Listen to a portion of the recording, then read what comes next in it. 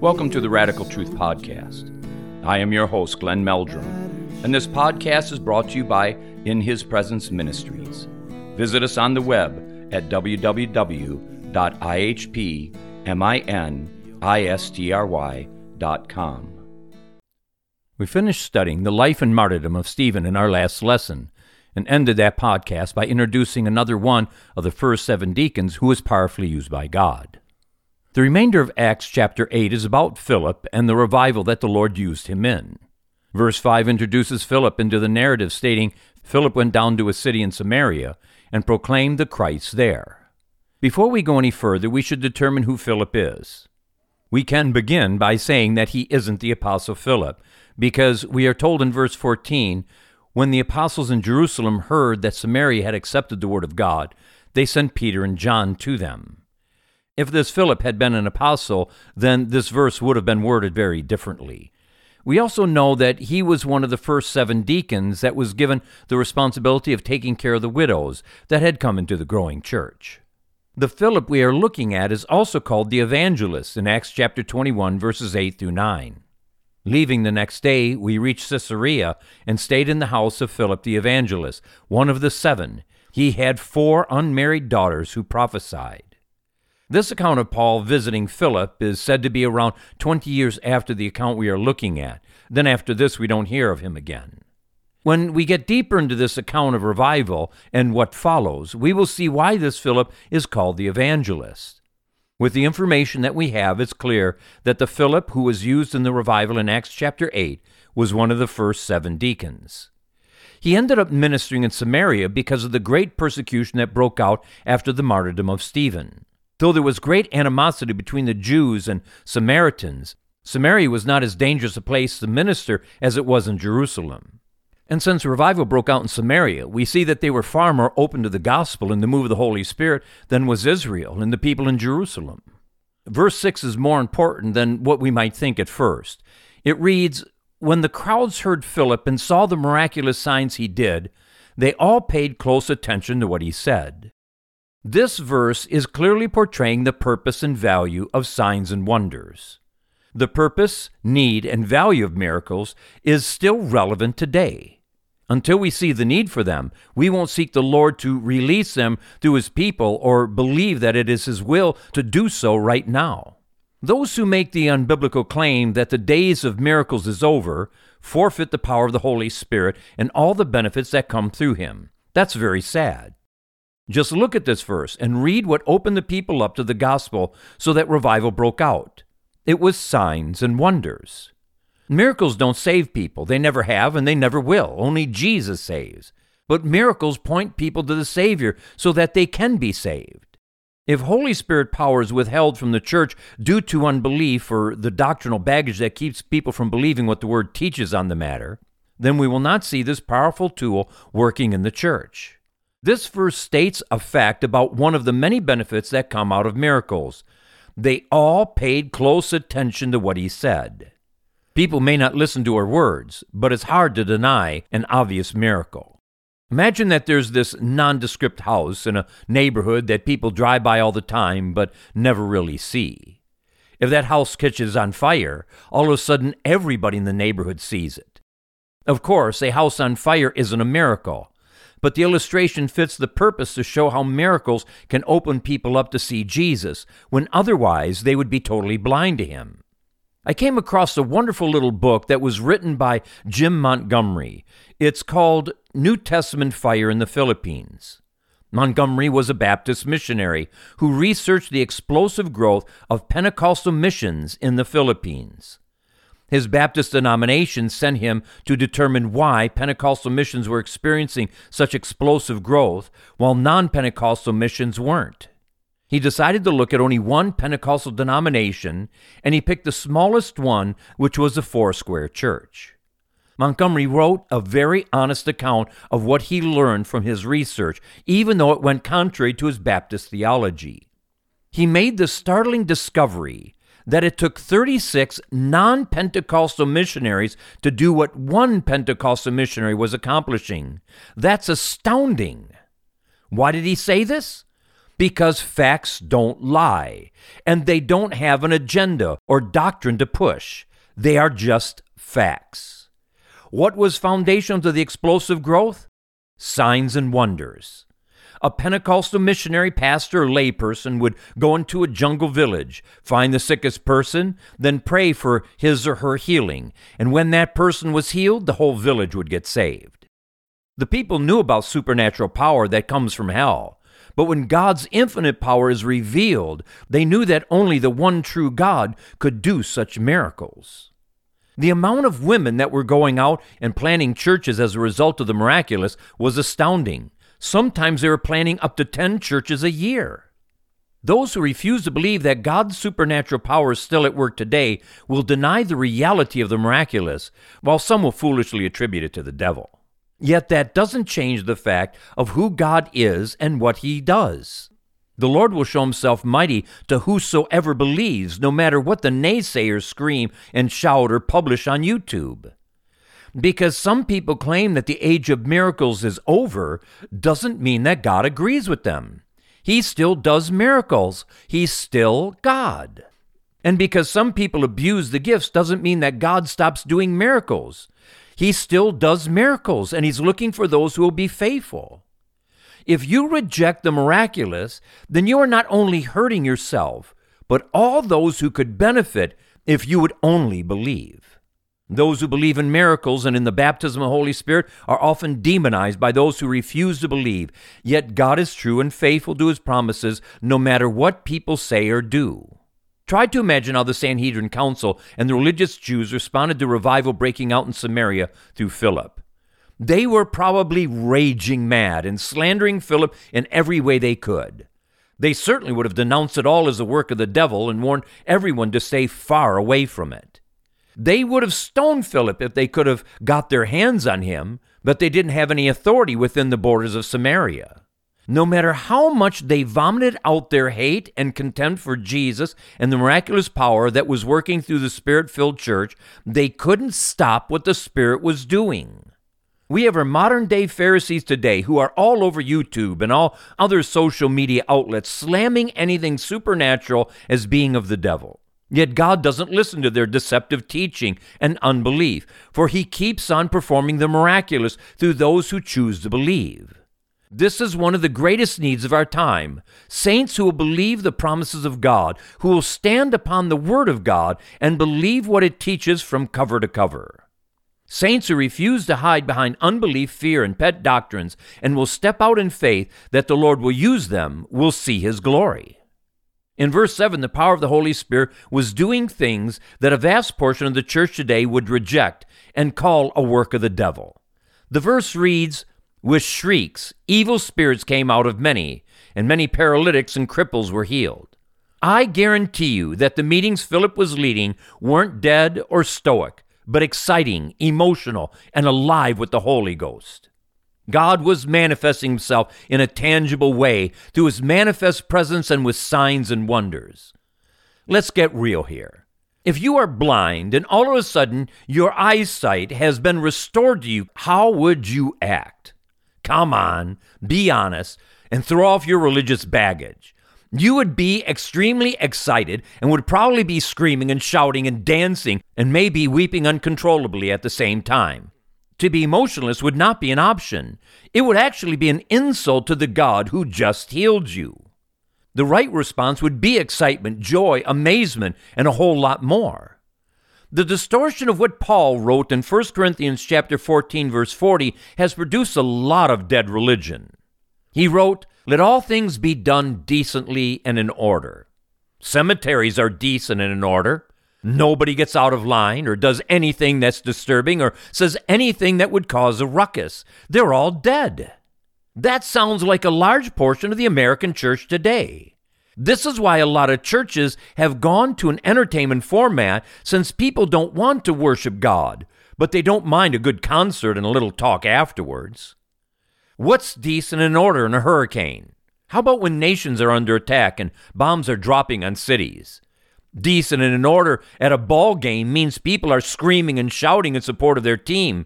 And in the end, it's all worthless and vanity and vexation of spirit. But if that's done in the church towards the living God, then it's thought fanatical, extreme, or even of the devil. What utter and absolute hypocrisy! What's decent and in order in authentic revival? Is it a bunch of people sitting or standing like marble statues? Is that acceptable to God? How about loud weeping and see people run to an altar to get right with God because they had the revelation that their sin is evil and they are going to hell? What is decent and in order when God shows up in the wonder of his presence like we read about in Isaiah chapter 6? And what does God deserve for the reward of his suffering? Dead, stoic religion? Sing-alongs that will bore you to death? Cutesy little talks or motivational speeches that change nobody? There are an abundance of real-life stories of people who go to such churches and are in the practice of sin and still think they are right with God. Whole portions of the church are going to hell because cowardly pastors won't warn the people about the wages of sin and the only way to get to heaven. Verse 7 told us that with shrieks, evil spirits came out of many. But how many churches would have the Holy Spirit tangibly present to cause a demon-possessed person to manifest or to flee out of the church? If a demon-possessed person was shrieking while the demon was coming out of the person, the ushers would quickly rush him out of the church and tell him never to come back. Are dead churches decent and in order? I give an emphatic no to that. They aren't decent and in order. Dead churches are filled with dead, stinking corpses, and that's not decent. Jesus died to give us life, real life, abundant life. This life should be manifested at every church service where it's decent in order to worship God with all of your heart, mind, soul, and strength, and all of your voice and being. Half-hearted, lukewarm worship is never decent and in order. It's out of God's order. And if you don't understand this, then read the book of Revelation, and then follow that with Psalms. The worship in both books is vibrant, alive, powerful, and exciting, and God is pleased with it. Worship that is decent and in order is worship that comes from people who passionately love Jesus and aren't afraid to demonstrate that. When people passionately love Jesus, they are going to express that love in audible worship where the worshiper is fully engaged in worship. Should we offer him anything less than that?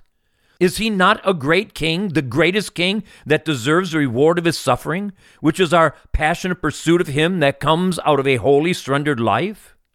I went through all this to say that most American churches wouldn't tolerate Philip's ministry.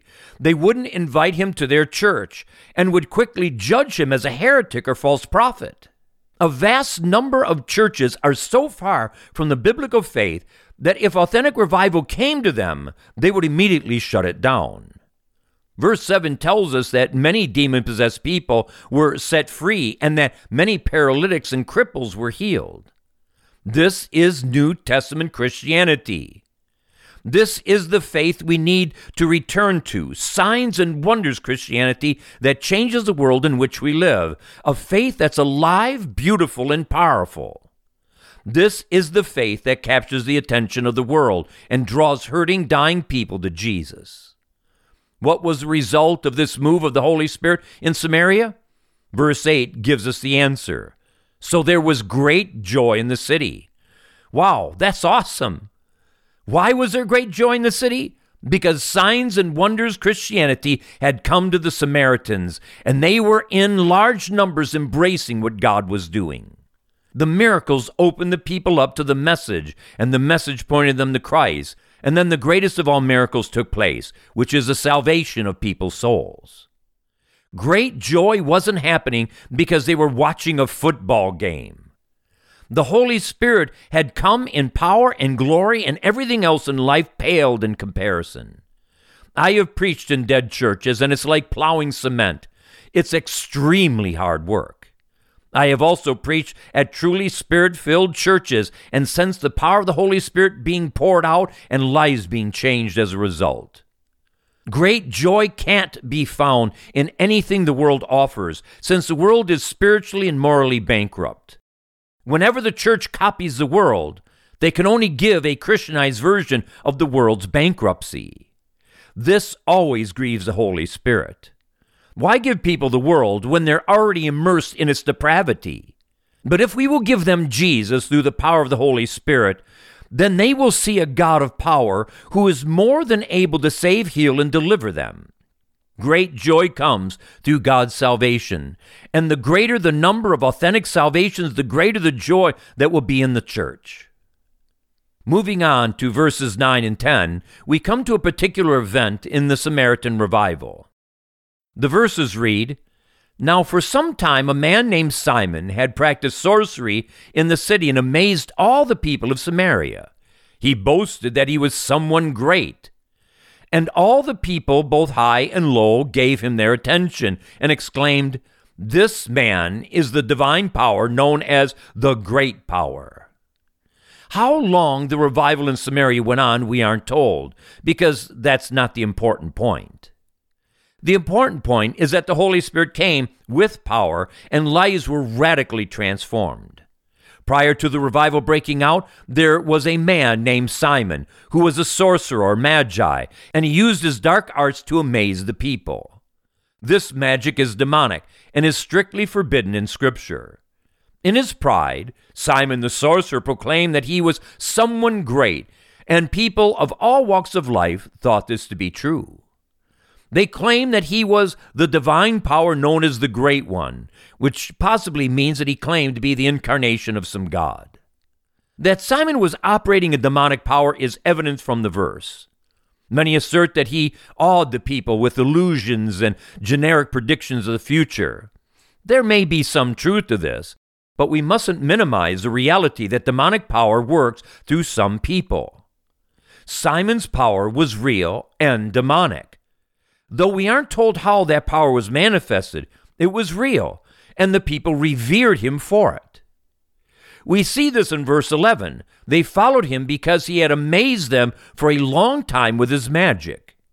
When you look at the account of the miracles the Lord performed through Moses, we find that Pharaoh's magicians copied the first few. There was finally a point where they could no longer counterfeit the power of God that was proven greater than what the pagan sorcerers could produce. This is the same thing here. Simon the sorcerer saw the miracles the Lord was performing through Philip, and he knew this was the power of God because it was beyond anything he could do through his magic. The miracles Philip was doing opened up Simon to the gospel because all of a sudden the magician was being eclipsed by the real power of God. This humbled the man enough to acknowledge that this was the true power of God, and he opened himself up to the gospel. The revival was spreading, and the people saw what Philip was doing and preaching was greater than anything the sorcerer had ever said or done. In verse 12, we are told, "But when they believed Philip, as he preached the good news of the kingdom of God and the name of Jesus Christ, they were baptized, both men and women." This is a phenomenal expression of what the power of God manifested through signs and wonders can do. Samaritans were putting their faith in the Jewish Messiah. And given the intense prejudice between Jews and Samaritans, this is nothing short of a miracle.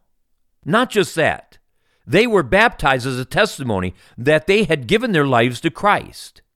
They were embracing the ritual that John the Baptist had made popular, who happened to be a Jewish prophet.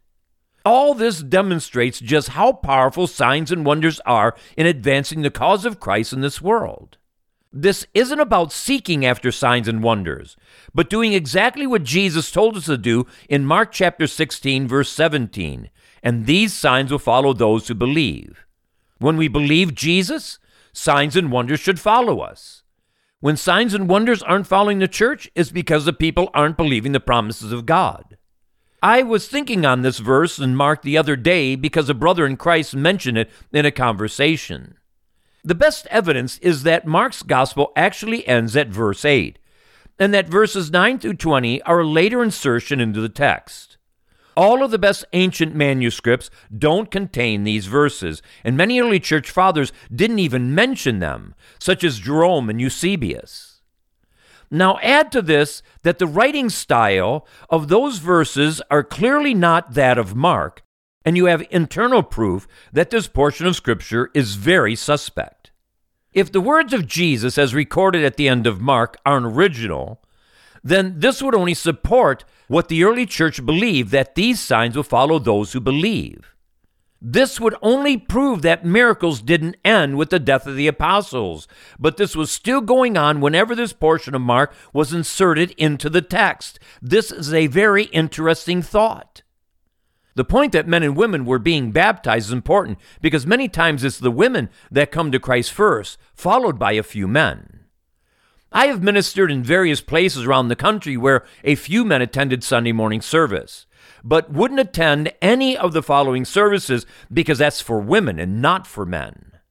Here's another reason why we need the power of signs and wonders, and genuine revival is one expression of signs and wonders.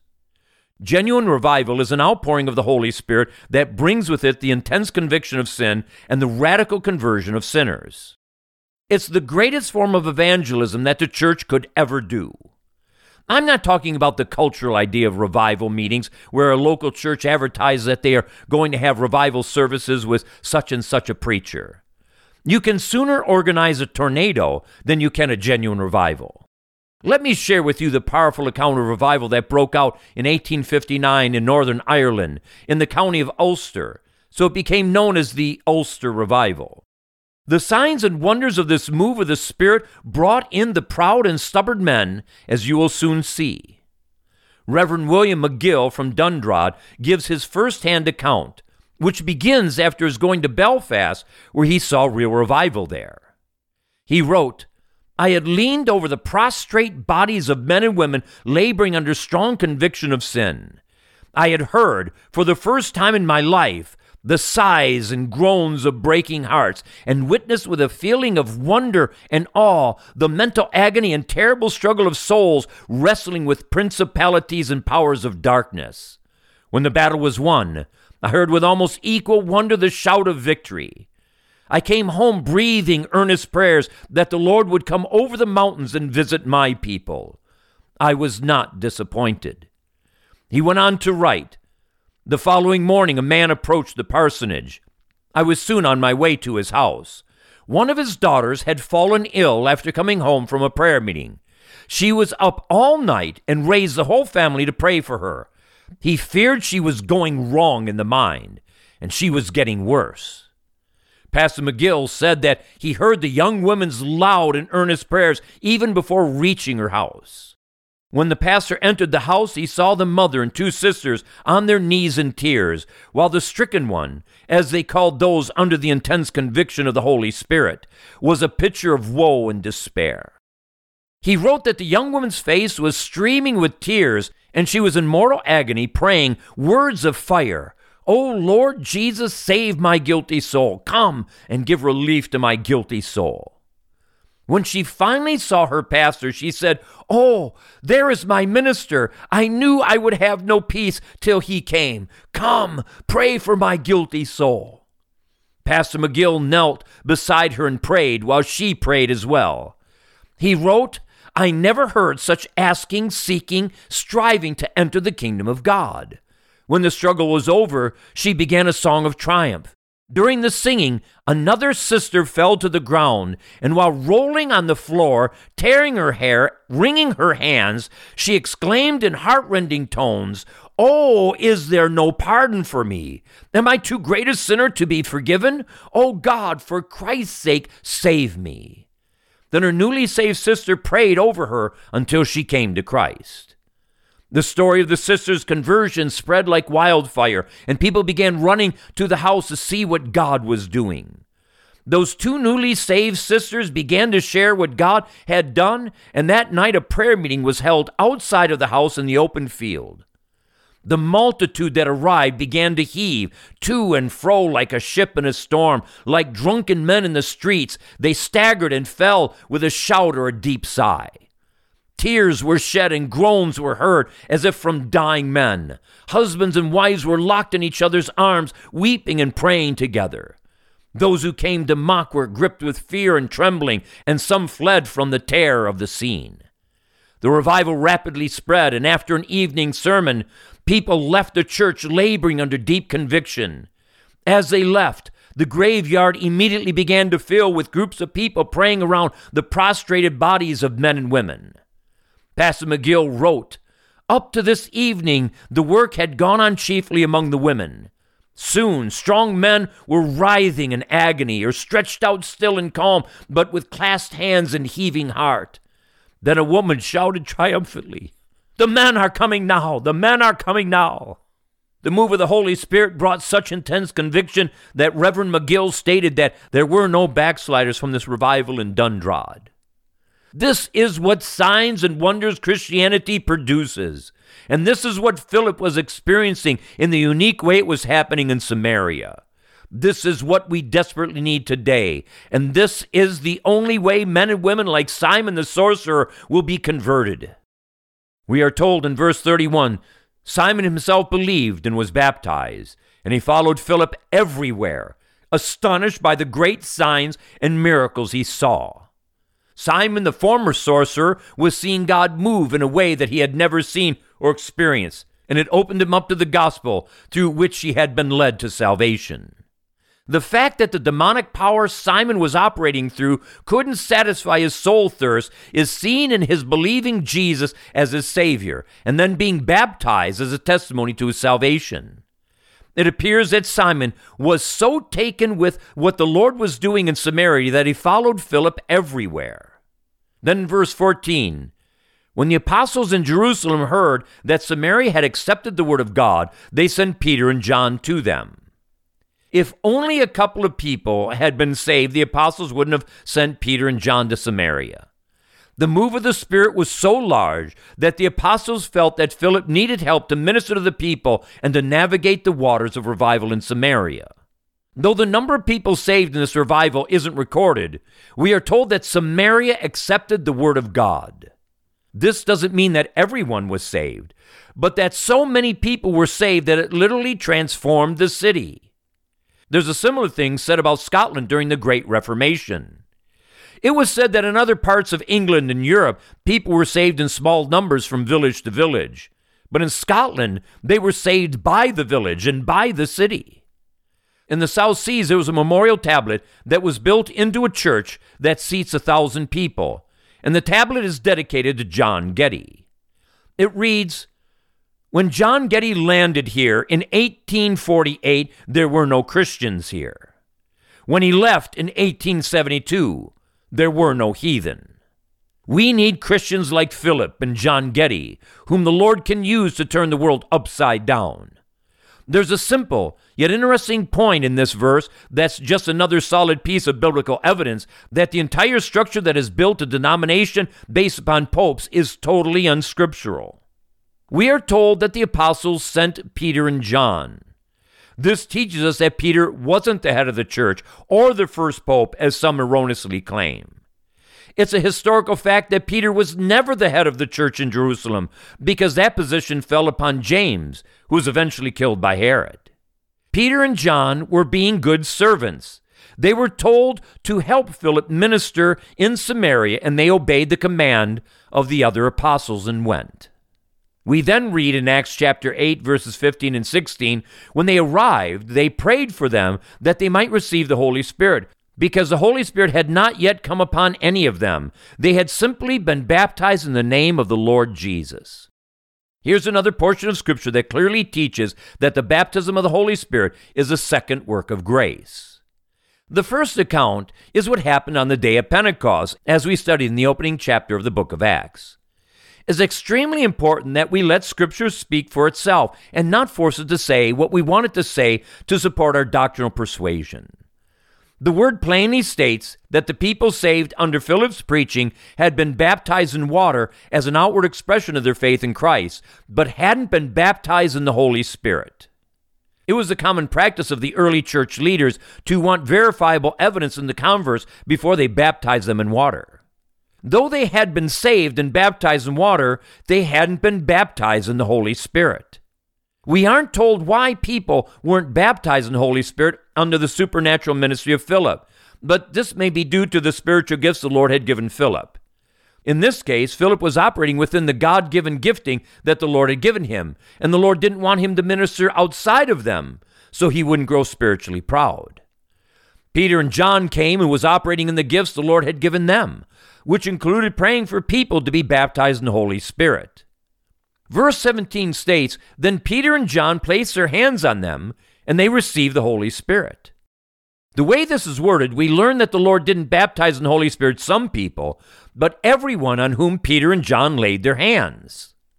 Most of the time, people are baptized in the Holy Spirit through the laying on of hands. Part of it has to do with people operating in their calling, and the other has to do with people wanting the gift of the baptism of the Holy Spirit and having faith enough to believe for it. As Jesus said in Luke chapter 11, verse 13, "If you then, though you are evil, know how to give good gifts to your children, how much more will your Father in heaven give the Holy Spirit to those who ask him?" The Lord is waiting for us to want the Holy Spirit enough that we will ask, seek, and knock until he gives us the Spirit baptism that he promised us. How great is your desire for this gift? Thank you for listening to The Radical Truth with your host, Glenn Meldrum. We at In His Presence Ministries pray that this weekly podcast will be a blessing to you. Please tell others about it and subscribe yourself to this free podcast. Don't forget to visit our website at www.ihpministry.com. See you again next time, and may God richly bless you as you seek him in spirit and in truth. And thirst no more, so come wash in the river, come drink your fill. Let healing waters bear away your guilt. Lay down your burdens on that beautiful shore. Come wash in the river, come be reborn.